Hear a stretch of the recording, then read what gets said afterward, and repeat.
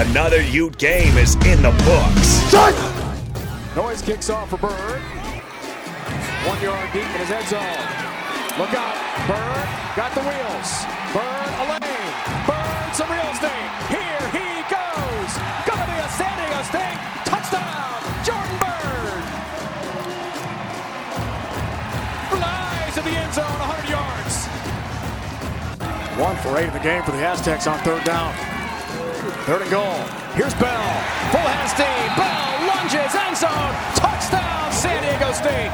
Greg Bell scores for the Aztecs. Utes playing this one defensively. First down. They'll feed Bell again. Bell, end zone. Touchdown, San Diego State. Back to back. He's in. And the Aztecs are on a roll here.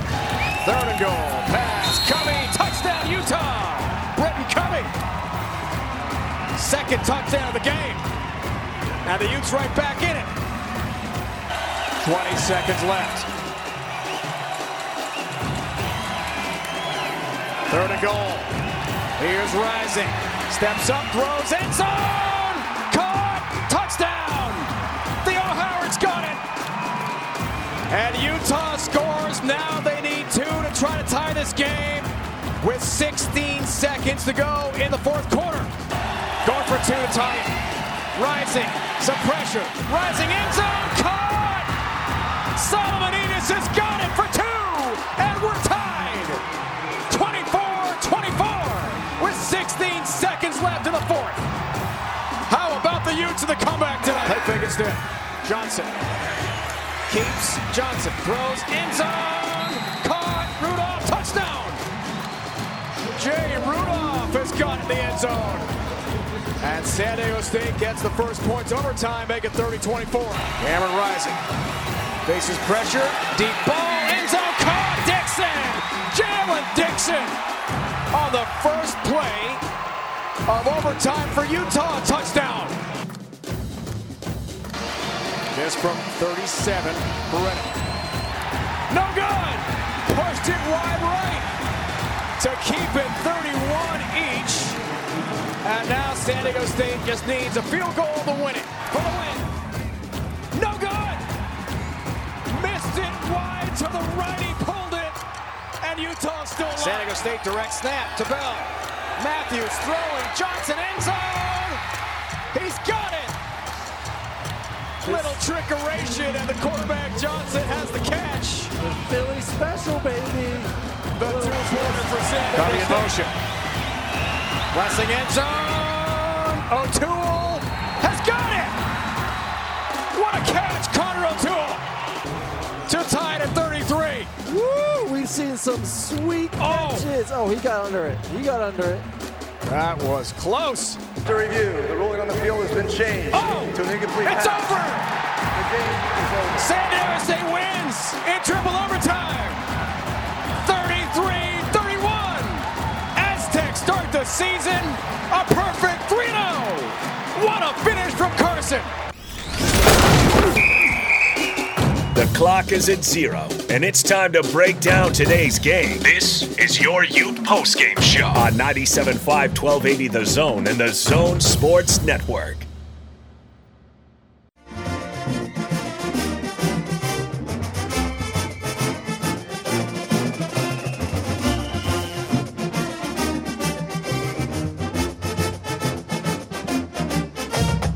And we all start this season by scratching our heads and trying to figure out what's going on with the University of Utah. Another loss by the Utes. They start the season 1-2 with a 33-31 loss to the San Diego State Aztecs. Welcome in. It is your Utah postgame show, 97.5, 1280 The Zone and the Zone Sports Network. I am Hans Olsen. You will hear from Frank Dolce, and just checking back in the booth, and I'm gonna tap my mic. We're on, right, Lloyd? Test 1, 2. Check on the mic. Yes, we are. We're going. I know that you've got streaming numbers in front of you. Are you even showing a 1? Is there even 1 on the stream? Maybe 1, 2? 2. Okay. Yep. 2. So hi to my mom and dad. Thanks for tuning in from Weiser, Idaho. Actually 3, and I think my family just tuned in. There you go. Is that Jessica? Yeah. Jessica's on What's the up, line. Mama? And, I'm sure some people are in their cars, maybe a late night run for some Sunday grub, getting ready for some type of smoking deal on Sunday, whatever they're doing. I don't know how many people are tuning in to hear this post game. There might be some that are looking for some answers as to what happened to the University of Utah in this game. There were just a lot of shortcomings here, and there were also some great moments there in the back part of that game. Some fantastic moments where Utah started to pick up the blitz a little bit. I sent out a tweet. I think Brady Hoke and Lloyd, correct me if I'm wrong, on that. It was the final drive when Utah went in to score to tie things. I'm almost positive Brady Hoke brought a 14-man rush. I'm not sure. It just felt like there were four. He actually was part of the rush. Brady Hoke's calling his own number. Yes, I'm coming on a delay. Sideline delay. Coach is coming in on a delay. Brady Hoke brought every single body he could possibly bring, and he threw a bunch of man on the outside. And Cameron Rising, who came into this game cold, threw some really good balls into those coverages. And it's just a night of question marks and head scratches and big plays and bad plays. And I don't even know. Games like this, I always scratch my head and I think, all right, well, where do people want to start? Do you want to start with the missed extra point and the missed field goal that would have won it? Do you want to start with the quarterback being changed out? Charlie Brewer starts this game 14 of 26. He goes for 100 yards. And the next thing you know, here comes Cameron Rising to attempt to save the day. He ends up 19 of 32 for 153 yards. And then here's the mark, Lloyd. 3 touchdowns. Charlie Brewer had an interception that he threw. San Diego had a fumble that they gave up. It was a weird back and forth, but this is the problem. Okay, this is there's a lot of problems. I'm sorry. I'm acting like this here is the problem. I've identified it. And if they fix it, everything will be back on track. But this is a big problem, Lloyd. They were only able to rush for 70 yards against San Diego State. That's a total of 47 yards from Mekhi Bernard, 17 carries for 47 yards. He averaged 2.8 yards per carry. And then Cameron Rising had 5 rushes and nearly matched Mekhi Bernard's output, 5 carries for 46 yards. And, I think it was very telling. Tavion Thomas did not get the carries, did not get the ball. He had 1 carry for 0 yards. TJ Pledger, 3 carries for -2 yards. Charlie Brewer was sacked multiple times and ended up with a discount of 20 yards. It was really a rough night in the rushing category. And what did I say, Lloyd? I said that this team has got to get some rushing going, and they've got to be able to stop that San Diego State rush. Greg Bell ends up with 33 carries for 120 yards and 2 touchdowns. This team ran for 204 yards. Lucas Johnson, the backup quarterback that had to come in and fill in for an injured Brookshire, ended up rushing for nearly 90 yards himself. 8 carries, 90 yards. But he passed for a lot, though, right? Lucas Johnson, he was absolutely dynamite through the air. 10, let's see. That's right. 10 completions on, no, am I reading that? That is right. 10 completions on 19 attempts. But he had a lot of yardage. For a grand total of 444. Wait, 44. 44 yards through the air for Lucas Johnson. So that wasn't really even a threat. I can't even make sense of the numbers that I'm looking at. That's a total of 248 yards of offense, and San Diego State ends up with 33 points. Now, I will remind everybody out there, San Diego State got things going with kick return. Outside of the field goal, got things going with a kick return for a touchdown. Utah got things going with a punt return for a touchdown. It started 10-10 in the first half of this game, and then San Diego State comes out of the gates with 14 points. Gets 14 points on the board. There was an interception that led to a quick touchdown, and the next thing you know, San Diego State grabs all the momentum. But this is weird because I keep catching myself thinking I'm talking about a Utah win But it's not a Utah win. It's a Utah loss. But, Lloyd, it's weird because the momentum at the end where Utah gets in and ties it up and then goes to overtime and then catches a 2-point conversion to get themselves to overtime. And then they go down, they score the touchdown, and then they score the touchdown and they get the 2-point conversion. And then you think they've got the 2-point conversion to force a fourth OT, and they go back and review the thing, and it touched the ground. Whew. I don't know. I feel like I'm out of gas on this one. It's this is a daunting task to undertake to try to break this game down. Try cutting up these highlights. That's how crazy it was. I was like, wow, there's a lot going on here. Yeah, Lloyd's in my ear. He's like, give me more time. I got a lot of highlights, man. They just keep scoring. Yeah. I know. That first half, nobody could score. Like there was a barrier in front of the in front of the end zone. But in the second, special team scores. Holy cow! It was unbelievable. Teams. Yeah, 14 points scored in the third by San Diego State. 14 points scored in the fourth by Utah. 9 points scored in overtime by San Diego State, and 7 points scored by Utah. And I'm just telling you right now, I'm just scratching my head because there are a lot of things that Utah needs to fix. You know, Lloyd, you were hoping that they could get out of this game with a win and say, okay, all right, okay, we've got a lot to fix, but at least we're starting the season 2-1, and we didn't lose 2 non-conference games, one to an independent and one to a Mount West Conference team. But that's just not the case. This is going to be a really rough stretch for the University of Utah. Now, they'll get back on track against Washington State. Believe me, Washington State is not the team that you just watched in San Diego State. I agree, but I'll tell you what, you don't want to lose to Washington State. That's for sure. You don't want to lose 3 straight, with the final one being Washington State. No, you don't want to lose to Washington State. But Washington State lost to USC 45-14 today. And they had a 14-0 lead. They were up 14-0, weren't they? To start the game? To start the game. Yeah, I believe they were. I think I know it was at least 7-0. They might have put that second score up, but they end up losing 45-14 to USC. And Washington State has to come to Rice Eccles. You're right. We don't want to get out in front of ourselves. Oh, by the way, Jackson Dart getting the play time for USC. He ends up with 391 yards and 4 touchdowns through the air, Lloyd. Jackson Dart, yes, homegrown, Corner Canyon. Jackson Dart, nope, he didn't stay in state. He went and played with USC, and he just put up nearly 400 yards through the air, 30 of 46 against Washington State. But we'll break that down a little bit later in the week. So Washington State, you should be able to get off this ugly train here for a bit against Washington State. But Utah's got so many areas that they have got to fix, and it is going to start with that offensive line. And now they did figure out some things a little bit later, and it felt like Cameron Rising was recognizing blitz and was thrown into that man coverage. But what we need to do is we need to take a quick look into the post-game presser. Here's Devin Lloyd at the podium.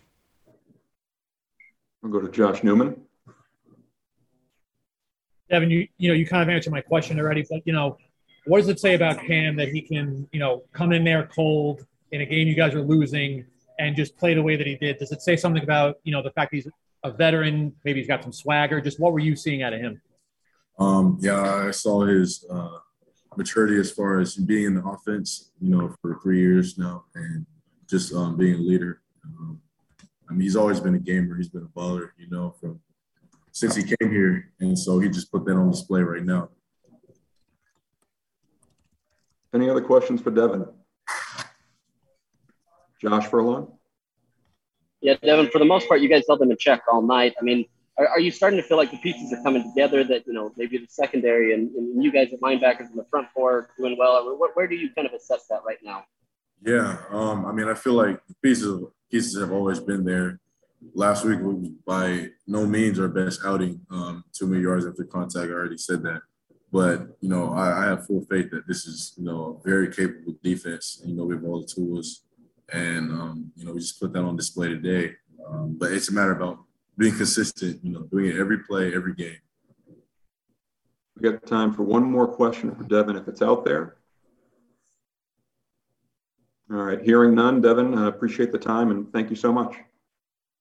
There you go, Devin Lloyd. Of course, Devin has a huge road to hoe right now. He has got to find a way to get his team back on track, and San Diego State was able to find too many rushing yards in this game. Devin Lloyd has been the leading tackler in the first two games, and he's done a lot of things right. And it's tough because when you feel like you're doing a lot of things right and you've got a lot of things going wrong around you, it can be extremely difficult as a leader of a team to try to get a grasp on things. And the other thing that's really tough is Devin Lloyd can lead on the defensive side of the ball, but it's always taboo when a defender walks to the offensive side of the ball and says, "Come on, guys, we're doing all we can over here on the defensive side. Get a little bit of protection. I don't understand. Why are you guys letting everything leak through?" You just can't do that as a defensive leader. You've got to lead your defense, and you've got to let your offense find their leaders. And maybe they're finding it in Cameron Rising. This is a great opportunity to jump out to our phone line. Frank Dolce, of course, our Utah insider, does our pre- and post-game show with us. And Frank, wow, there's a lot to digest. And Frank, and don't mind us, Kyle Whittingham is going to be coming to the podium here any minute. So if Kyle comes to the podium, we'll take a break, and then we'll get right back to this conversation. And Lloyd will keep us going whenever Kyle does step to the podium. But give us your initial thoughts. Actually, let me set this up for you, Frank, because I feel like I need to organize this because there's so much. I want you to talk. Actually, you know what, Frank? Let's put this on hold. I want to hear from Kyle Whittingham. Here he is. Had a furious comeback there in the fourth quarter. We came up short, obviously. Concerning thing is, a lot of the same things that did us in last week, and then we haven't done so well through the first couple of weeks of the season, showed up again tonight. Let another kickoff return out the gate. You shouldn't have 2 kickoff returns for touchdowns in 15 years, let alone 2 in 3 weeks. And so that was very disappointing. Couldn't get anything generated on offense. It was 2.5 quarters. We hadn't even scored an offensive touchdown yet. So we got some issues there. I thought Cam Rising was a big bright spot. He came in and was poised. Got put in a tough spot. That's not an easy spot he got put in. And I thought he responded very well. And in fact, I thought the whole offense responded when he got in the game and just seemed to be a little bit of a spark that he provided. And which is what enabled us to make the comeback. Some other special teams miscues. We missed a PAT, which I don't think we missed one all last season. It was 100% in the season before, I believe. Missed a field goal. So a couple field goals. Was it a couple field goals? Keep looking at you, Jordy. I'm sorry. But anyway, we're not sharp enough as a football team right now. We're not polished enough.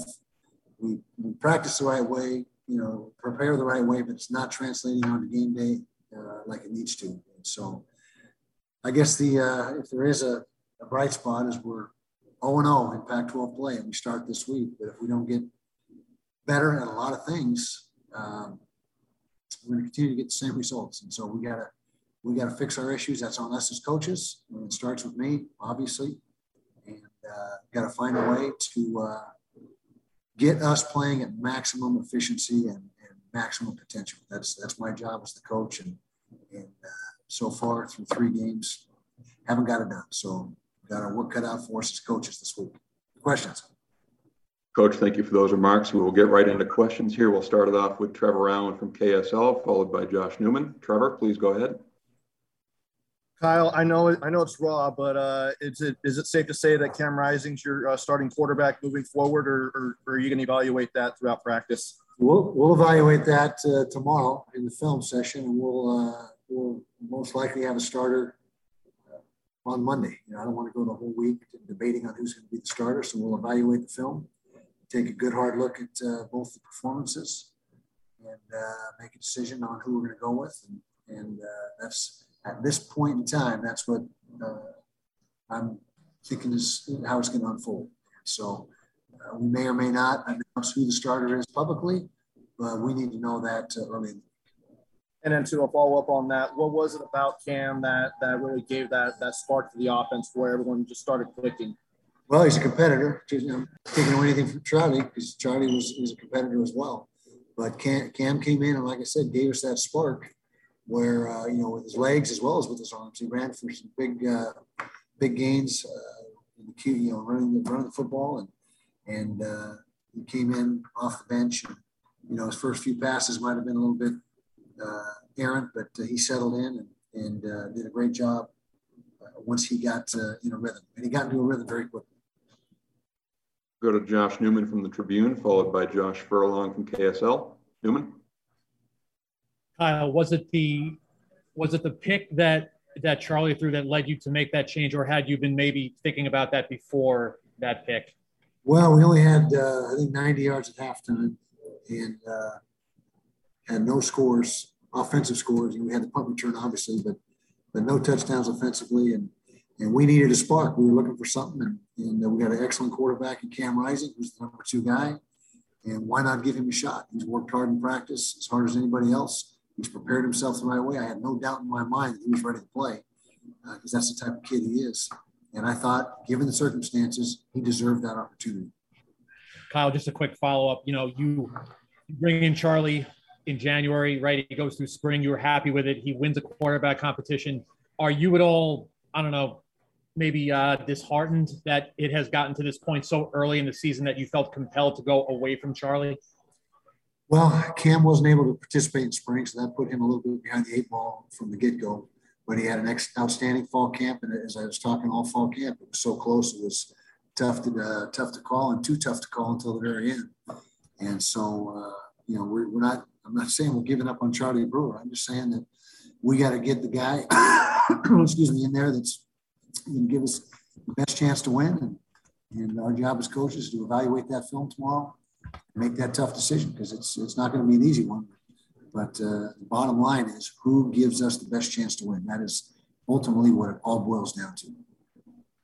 Go to Furlong, followed by Sam Farnsworth from KSL. Yeah, Kyle, obviously you talked about the offensive line being pushed around last week. It seemed a little bit, at least especially in those first 3 quarters, the same way today. Is that maybe a little reason why Cam gives you a little bit more experience? And kind of how would you assess that whole situation? Well, we didn't run the football very well tonight at all. We got beat up pretty good by their defensive front 7. Well under 100 yards rushing, which is not us. That's not us at all. They're very committed to the run. They ran for over 200 yards, but it didn't really have the impact that like last week's run game. It just wasn't as impactful. We were able to keep things in check. One of the most disappointing things in the whole game is how it came out in the second half. We thought they were ready to go. We had a great halftime session and adjustments, and thought we had things settled. And gave up 2 touchdowns right out of the gate.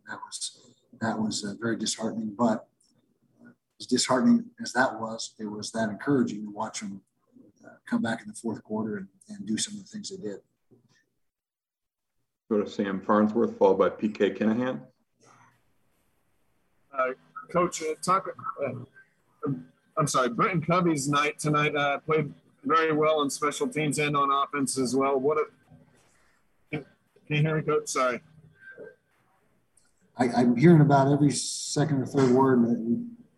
Just a little bit about Britton Covey's night and how well he played for you on special teams and offense. Yeah, Britton Covey's a weapon for us. You saw what he can do in the punt. We know what he can do in the punt return game. That's no secret or no surprise. That's what he's been doing his whole career here. I got to believe he's leading the nation in punt returns now. We'll find out, but he's got to be right at or near the top. He's a heck of a slot receiver, and we need to continue to find ways to get him the ball. Still don't think he's touching enough. I think he needs 12 touches minimum every single game, and I think my math is right. I think we fell short of that tonight. Go to PK, followed by Cole Bagley. When you look at the film and decide who's going to be your starting quarterback, how much will you take into consideration how the teammates on offense respond to whoever it is that you decide on being the starting quarterback? Well, that's a big part of it. And, the great ones in any sport, any team sport, make their teammates around them better. And that's something that is definitely in the equation. And like I said, we'll watch the film and see what kind of reaction we're getting from everybody, on the offense. And I know it was fairly positive because of the results. And the results were positive. But that's certainly something that you consider. It's not the only thing. It may not be the absolute most important thing, but it's very important. Go to Cole Bagley. Coach, after these 3 games, is there anything in particular that you feel like you really need to change or to fix going into conference play? We need to play more efficiently on offense. That is the number one issue we got right now. Our defense, they had less than 300 yards tonight. San Diego State did. And so now one thing we're not doing defensively is we're not creating takeaways. We only had 1 tonight, and that's not enough. We got to get more pressure on the quarterback. We got to take the ball away more. But as far as just numbers, our numbers are actually pretty good tonight, as far as the total yardage.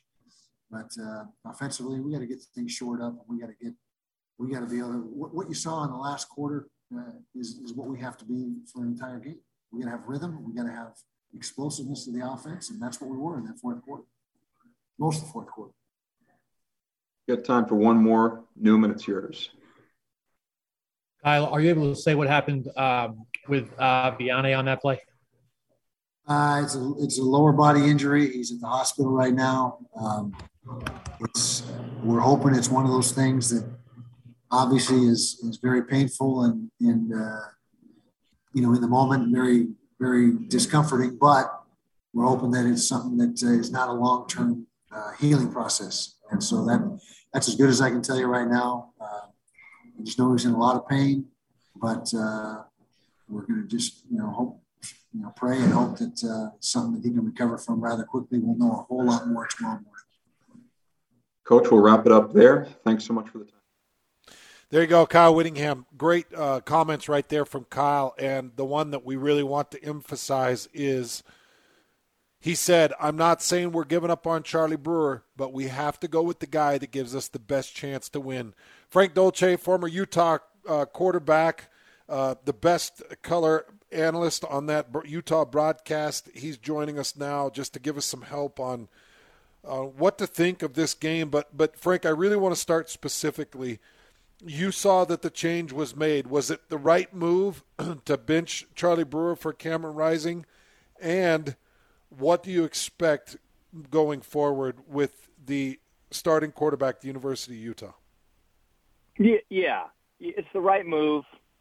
It's hard. It's a hard move to make because you invest a lot of time and effort in preparing guys. And Brewer is he's a heads up guy, and he's a team guy. He's not about himself, and he's a good leader. And he's calm. I mean, he's calm on the field. He gives you some confidence.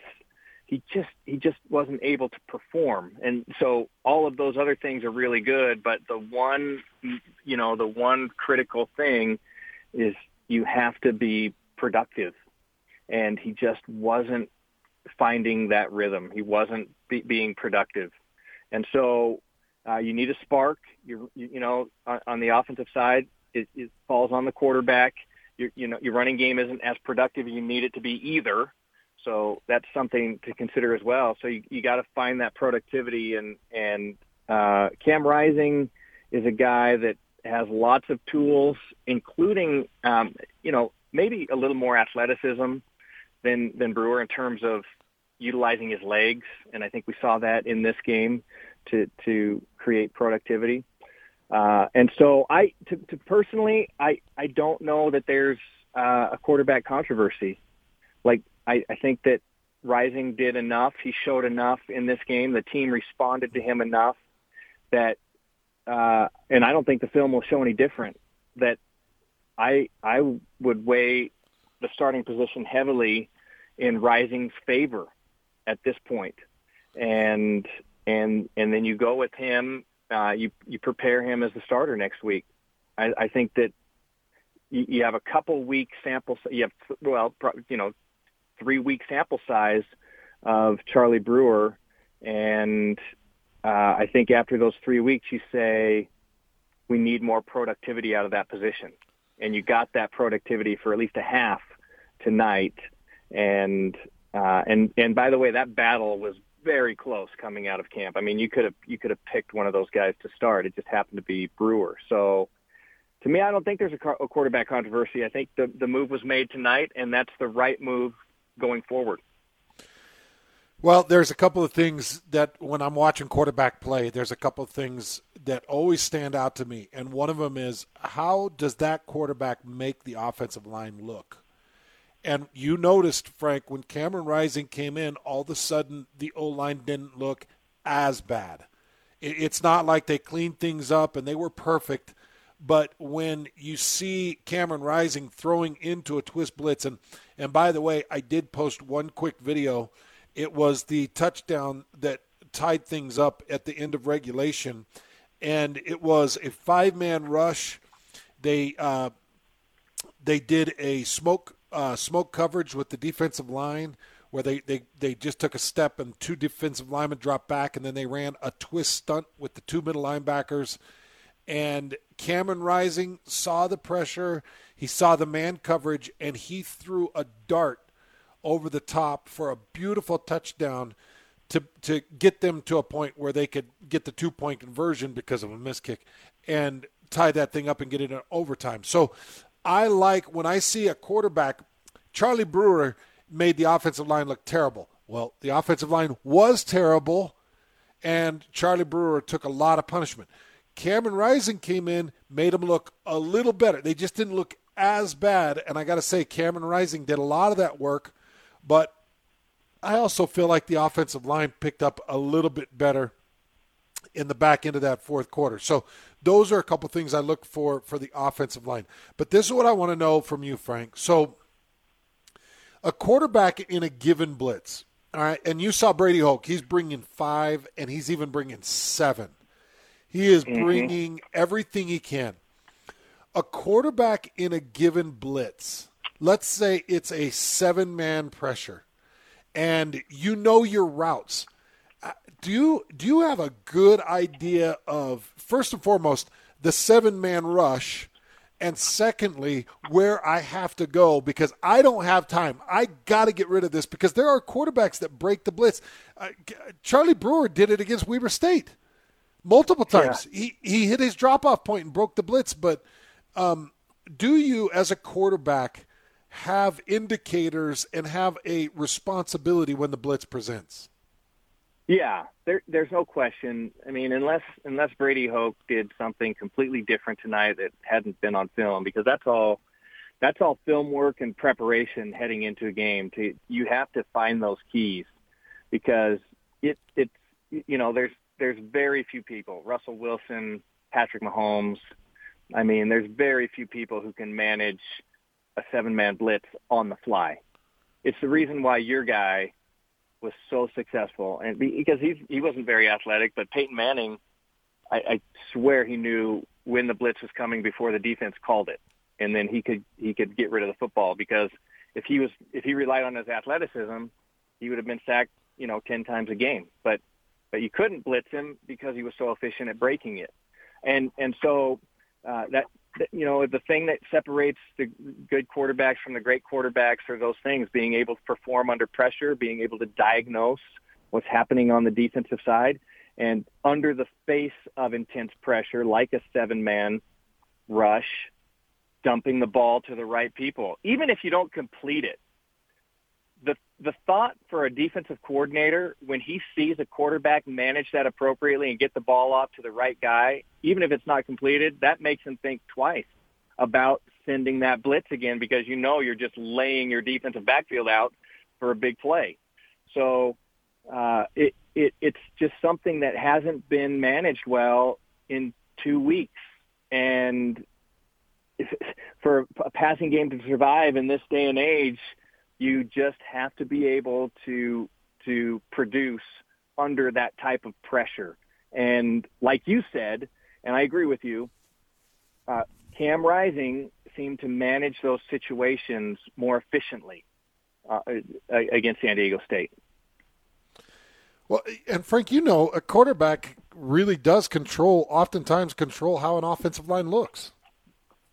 Well, it's one of those things. Quarterbacks don't like to let that secret out, but there are times when an offensive line looks bad because they're chasing people around, or they're holding, or they get called for things, and that's because you have an indecisive quarterback who didn't make the proper read or started scrambling around, and then all of a sudden, when you're supposed to hold on to a guy for a couple seconds, you're trying to hold on to a guy for 5 or 6 seconds, and then you're at a complete disadvantage. And so, a mistake by the quarterback, even though the quarterback may come out looking pretty good on it, turns into a bad look for an offensive line. And so when you're indecisive, Utah suffered through that with past guys. When you're indecisive at that position, when you're making bad reads at that position, when you hold on to the ball too long at that position, what may be a slight mistake on the offensive line turns into, it just magnifies that mistake. And I'm not blaming anybody on it, but maybe that's something that's occurred because you and I have talked about an offensive line that hasn't looked like they performed very well in a couple weeks now. That's Frank Dolce hanging out with us. Frank, is there any way you'd hang with us through a break and come back and give us one more short segment? Absolutely, of course. I'd love to. Okay. I just got a few questions, and nobody breaks it down better than you. I've got a few questions with the running back situation, only able to muster up 70 yards rushing in this game. 70 yards. Mekhi Bernard, 17 for 47 yards, a 2.8 yard per carry average. We need to talk a little bit about the running backs and start to ask the question, do they have one? And also take a look at that offensive line blocking and run blocking, not just pass blocking, but in run blocking, because there were a lot of guys in the backfield making it difficult for Utah to get the handoff, let alone get a yard or two. It was a long night. Utah fans, I know that you're reeling. I know you feel a little bit upside down, but stick with us. Frank Dolce is going to help you understand what's going on in this game. That's all coming up next in your Utah postgame. Cameron Rising. Faces pressure. Deep ball. End zone caught. Dixon. Jalen Dixon on the first play of overtime for Utah. Touchdown. This from 37. Beretta. No good. Pushed it wide right to keep it 31 each. And now San Diego State just needs a field goal to win it. For the win. No good. Missed it wide to the right. He pulled it. And Utah still alive. San Diego State direct snap to Bell. Matthews throwing. Johnson end zone. He's got it. Little trickeration, and the quarterback Johnson has the catch. The Philly special, baby. The two-pointer for San Diego. Coming in motion. Blessing end zone. O'Toole has got it. What a catch, Connor O'Toole. To tie it at 33. Woo! We've seen some sweet catches. Oh, he got under it. That was close. To review, the ruling on the field has been changed to an incomplete It's pass. over. The game is over. San Diego State wins in triple overtime. 33-31. Aztecs start the season a perfect 3-0. What a finish from Carson. What an incredible finish to this University of Utah game. It goes final, and Utah loses to San Diego State. Frank Dolce hanging out with us. Frank, what did you see in this run game? What happened with Mekhi Bernard? And so Utah has to be able to live with a running game. I mean, and I'd like to talk about the run game on both sides. We talked about it in the pregame, but Utah is a football team that is just going to have to run the ball for 150 yards a game. I mean, I just think that's the foundation of this football team. And I believe they have the talent in the backfield. I think we've seen Bernard, Thomas. I mean, I think we've seen those guys demonstrate the ability to do that. It's really hard to get going when you are put off track behind the line of scrimmage. And so I'm going to lean on you a little bit here. I don't know exactly what's happening up front, if there's miscommunication or if they're just getting, if we're just getting beaten up front, or if it's this thing that Utah faced a week ago with mental errors. But you got to get your guy downhill to pick up yardage. I mean, you're just not going to have any great success if you're rattled behind the line of scrimmage. And I like the guys they have this year. There's no doubt there's talent, but I don't know that there's a Zach Moss in the backfield. I mean, I don't know if there's a guy like that that's just an unstoppable force in the backfield this year. I think there's good guys in the backfield this year, but I don't know. I mean, I don't know that there's that loss of Ty Jordan. Man, that's super meaningful for this football team. So I don't know. You tell me what's happening up front. Well, I saw there were a couple of different plays I saw. They were blitzing like crazy, and that blitz was timed well. And you know that Brady Hoke is going to have his defense revved up and timed in the blitz, and he's going to be aggressive. They blitz so often that they're very efficient, very clean in the blitz. And so the blitzing was coming in, and what I saw, actually I saw this twice, and Frank, the game of football's tough. I mean, let's just, you and I, be honest. We've played enough of it. We've covered enough of it.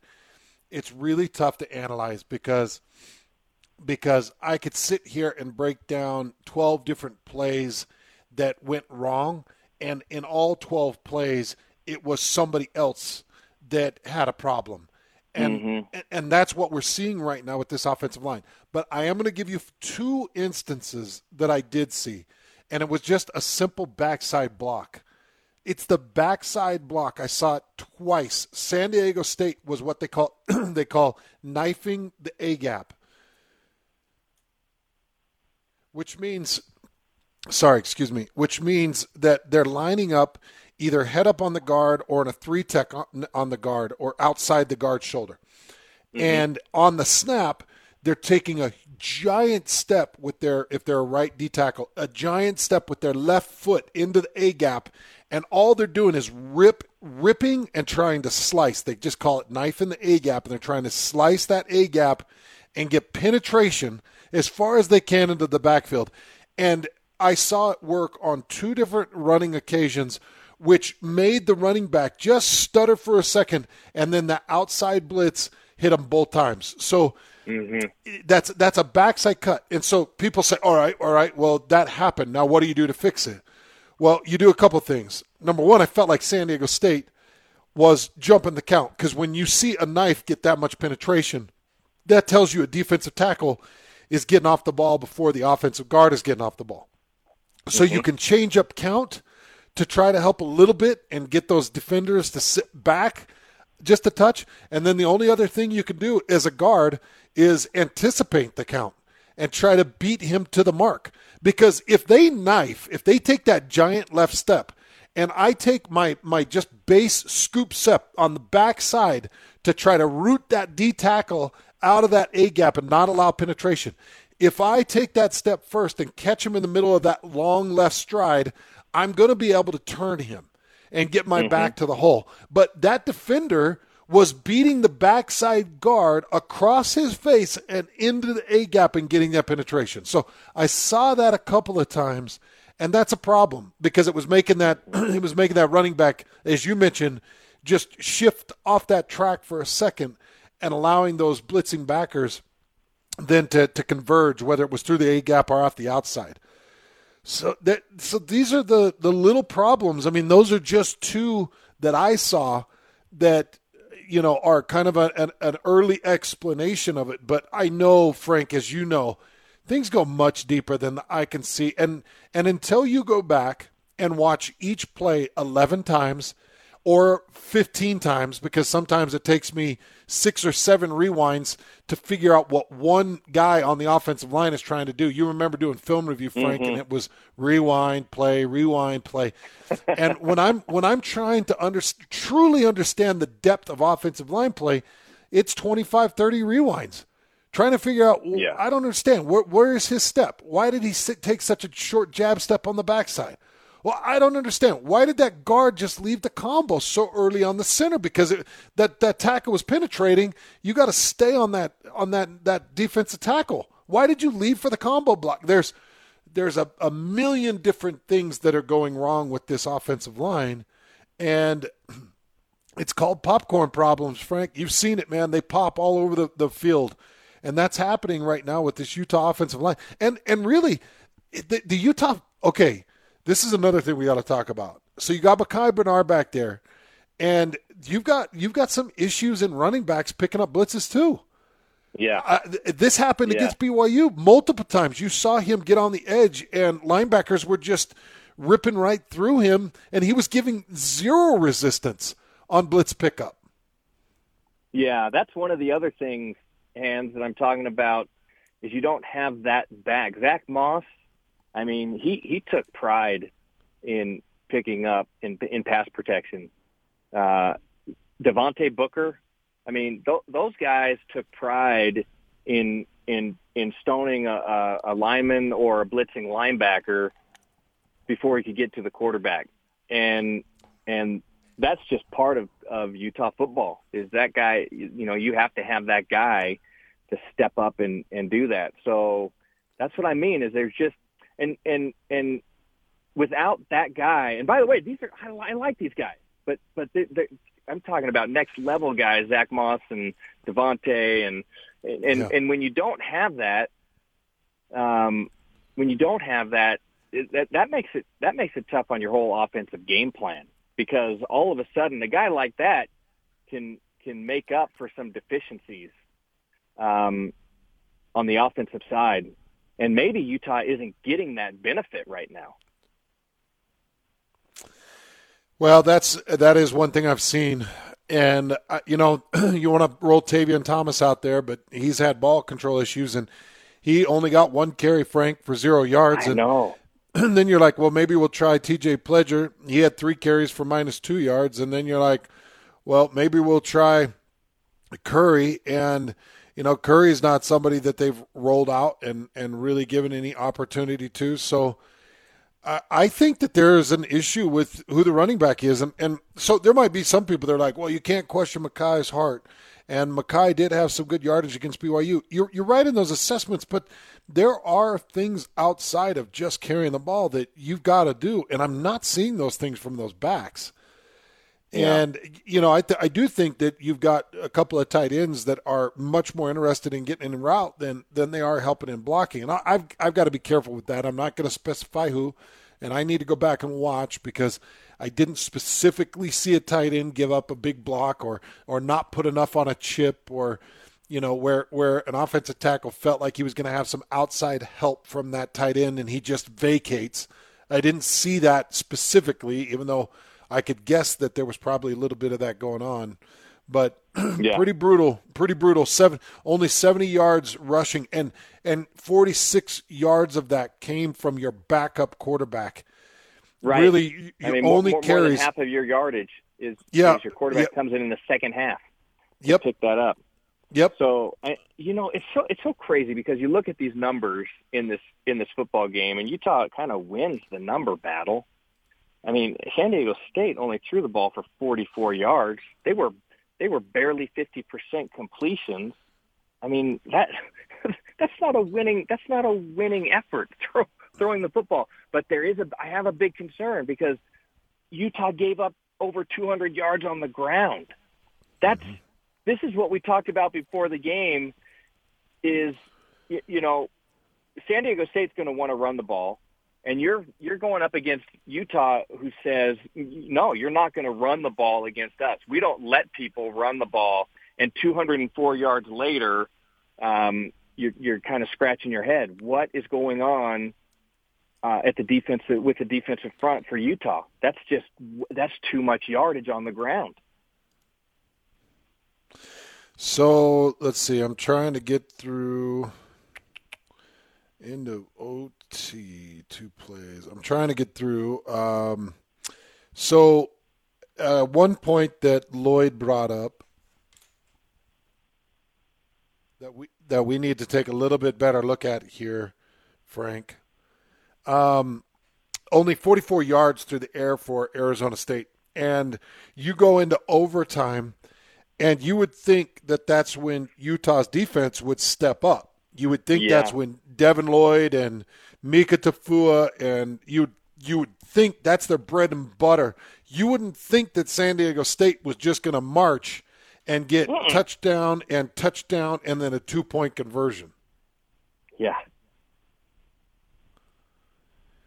And I'm just looking here in overtime, and I'm trying to find the play-by-play for San Diego State, because only 44 yards passing, but I want to say like 19 of that was in overtime. Only 44 yards passing for San Diego State, and I think it was like 19 yards of that came in overtime for San Diego State. Well, I think that's right. I can't find the numbers. I think that's right. But Frank, talk about Utah's defense giving up the points in overtime. I don't know. That's what I mean. It's just there are some things that are happening right now that are so uncharacteristic of a Utah football team. I mean, it's not to say that this is a team that never allows a 100-yard rusher and doesn't make mistakes. That's just that would just be silly. But this is generally a team that makes it very difficult to run the football. And so San Diego State comes up with 204 yards, 4.5 yards a carry. That doesn't sound like a Utah, that doesn't sound like a Utah football effort on the defensive side. Getting into overtime, I really thought once Utah hit overtime, like they fought back, I thought the game was over. I just thought there was no question Utah was going to figure it out. They'd climbed and scratched and clawed their way back. And then, all of a sudden, what in the world? San Diego State's kind of scoring and moving the ball around. And then Utah has a couple special teams, like 3 big special teams mistakes in the game. Uncharacteristic. That's what I mean. There are things that are happening that are uncharacteristic of Utah football. We're not dominating at the line of scrimmage and creating gaps in the run game. And so Utah is managing the run game. Yeah, that's not happening right now. I don't think Utah is going to win a lot of games if they have to rely on the passing game. I just don't think that's their character. Utah giving up big yardage in the run game on the defensive side. Getting pushed around a little bit at the line of scrimmage on the defensive side. That's just uncharacteristic for Utah football. Big, huge mistakes in special teams. That is completely uncharacteristic. Those are things we just don't expect out of a Utah football team. And so, although I think there are some encouraging things to come out of this game, like one is I like the fight. Okay, you figure out a way to get yourself back into that game. Cam Rising comes off the bench, and he provides that spark. The team rallies around him. So there's encouragement, but there's a lot of things that still need to be cleaned up to get to what we expect. And what we expect, what Coach Whittingham expects out of this football program. And at this point, I'm very soft on how Utah comes out of this football season. Like, to me, this is a 500 team right now, and I don't think they have 500 talent. I mean, I think they have better talent than that, but they're playing like a 500 team. Last thing, Frank. So I'm just sending out a tweet right now, and I said, it's wild to think that Utah has given up 2 kick returns for touchdowns in the first 3 games, and they've missed extra points, and the punting isn't where I'm used to seeing the Utah punting. Like, special teams has been horrible. Outside of Britton Covey's punt returns, they have been terrible. They've been it's been rough. It's been rough to witness that. Britton Covey's been fantastic. I mean, that guy he's electric. But oh man, that just those. Well, you have an all Pac-12 kicker who's struggling. You know, that's weird for Utah football, and then the lack of coverage in the kicking game. That's just, like I said earlier, it's uncharacteristic. Wow.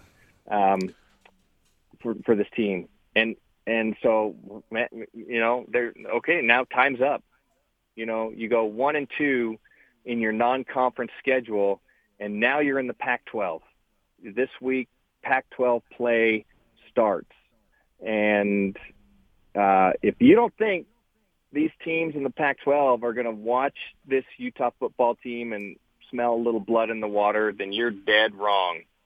This is a football team that, I mean, this is a team that's got to circle the wagons. I kind of like, you know, Utah playing the underdog role. I think that's where they fit a lot of the time. Well, they're certainly coming in now in that role, and by the way, you know, a lot of faith in Coach Whittingham. He certainly has a history of pulling his team together. But this far into a season, we just haven't seen this type of performance in the Whittingham regime. Yeah. Well, Frank, we've kept you way too long, man. I appreciate you jumping on. I just wanted I thought between a quarterback and an offensive lineman that was a defensive lineman, I mean, I've done a little bit of both. I thought maybe we could help make sense of some of this. So I do appreciate you checking in with us. Absolutely, man. Hey, the stuff that you do is the best. I mean, you give a perspective and an insight into a football game that I think it makes, you know, people who kind of come out of there questioning what's happening, it kind of gives it a little basis and a little foundation. I know it helps me understand the game better. So I really appreciate talking to you and working through it. Sometimes it just helps me to talk to you after a game so I can work through it and feel like there's light at the end of the tunnel. I certainly think there's light for this Utah football team, and they're going to have to – there's hard work ahead. Hard work ahead for sure, man. And you know, maybe, Frank, if maybe Monday or Tuesday, I'm going to have you jump on with Scotty and I, because we do need to get into Andy Ludwig just a little bit. We didn't do that, and maybe dig a little bit deeper. And I will have done some – I'm going to spend more time on this game because I need to figure out what the heck this offensive line is doing collectively. But I appreciate it, Frank, and we will be talking to you soon, brother. All right, my man. We'll talk soon. You can call me anytime next week. All right, sounds good. There you go. Frank Dolce, former Utah quarterback, fantastic color analyst. He was the best they've ever had on that Utah broadcast, and we are lucky to have him on the pre- and post-game show here on 97.5, 1280 The Zone. We'll take a quick break. We'll come back, and we've got a few more points that we need to hit in this Utah-San Diego State game. If you're just tuning in, Utah loses to the San Diego State Aztecs 33-31 in triple overtime. We'll talk more about this game coming up next.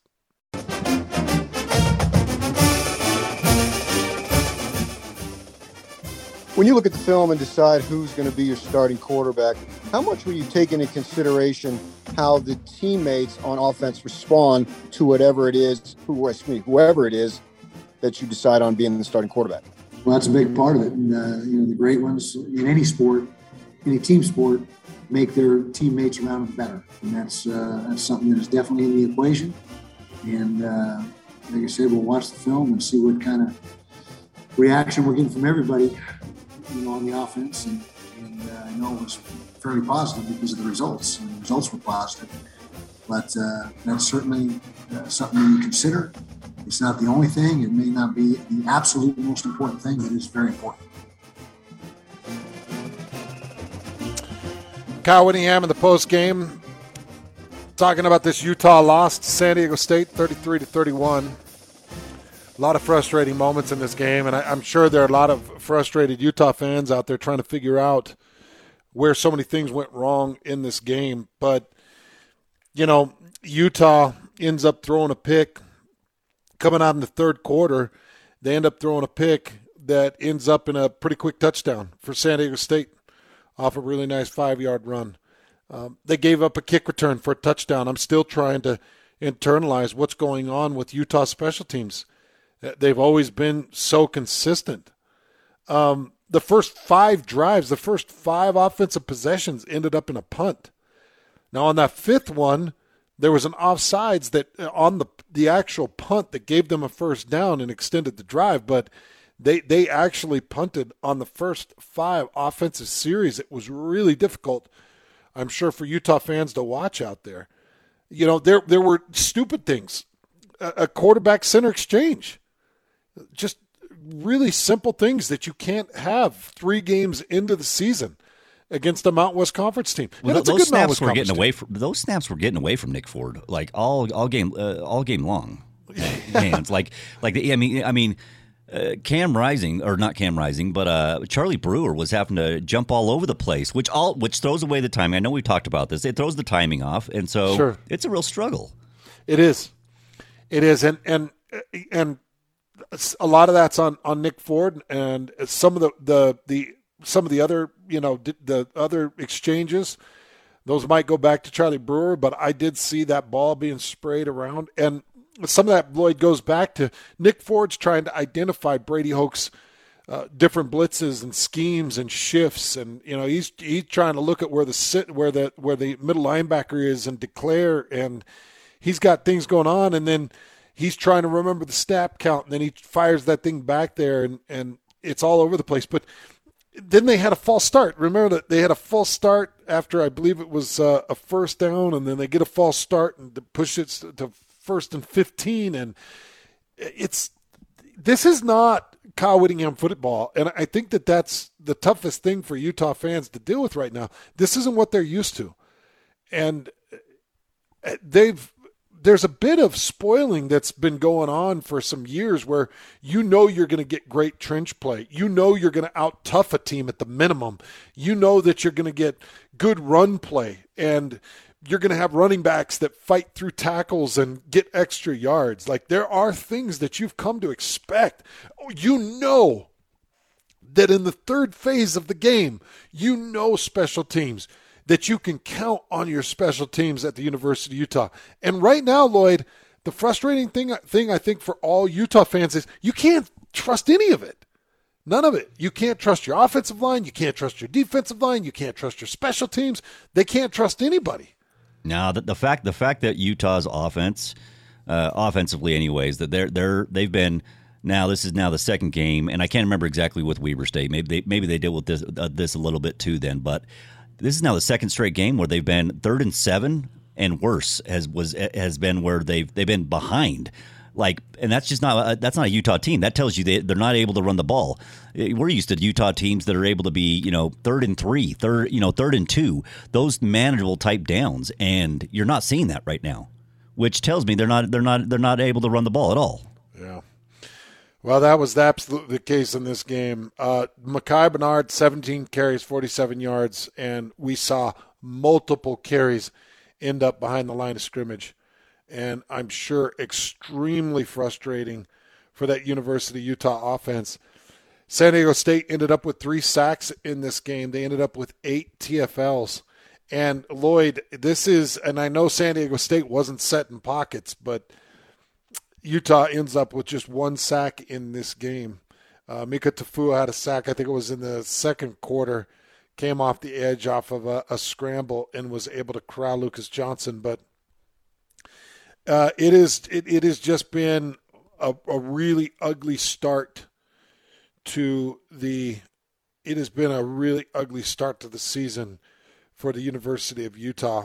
Outside of the 3 sacks, there were 7 more hits on the quarterback from San Diego State defenders and big hits. There was one safety blitz that came right through the gut on Charlie Brewer. Not only did it come through the gut of the offensive line, it went right through the gut of Charlie Brewer. Looked painful.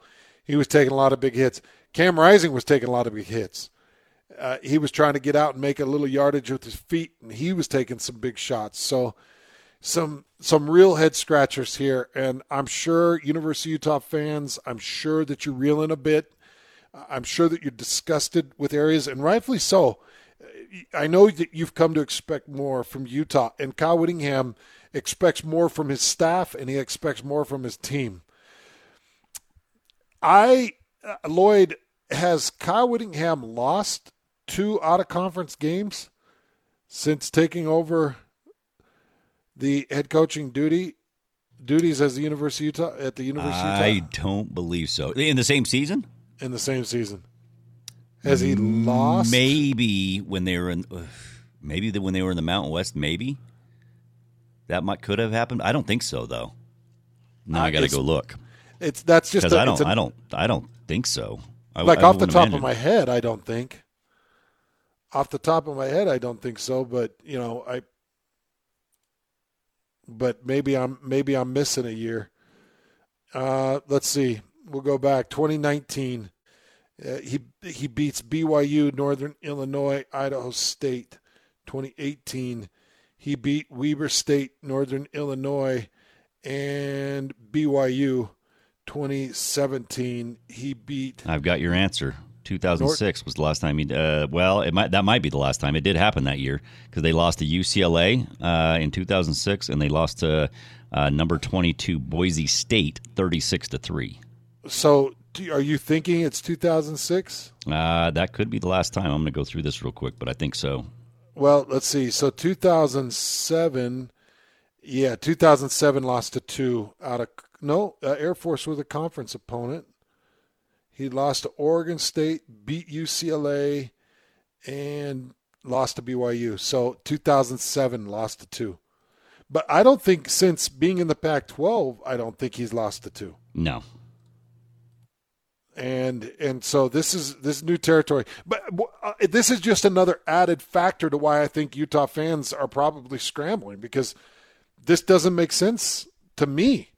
Let alone a Utah fan that's looking at this like, wait a second, Kyle Whittingham doesn't lose to out-of-conference opponents, let alone Mountain West Conference opponents. Well, Utah. The thing is that I think probably has Utah fans a little maddened right now is the fact that Kyle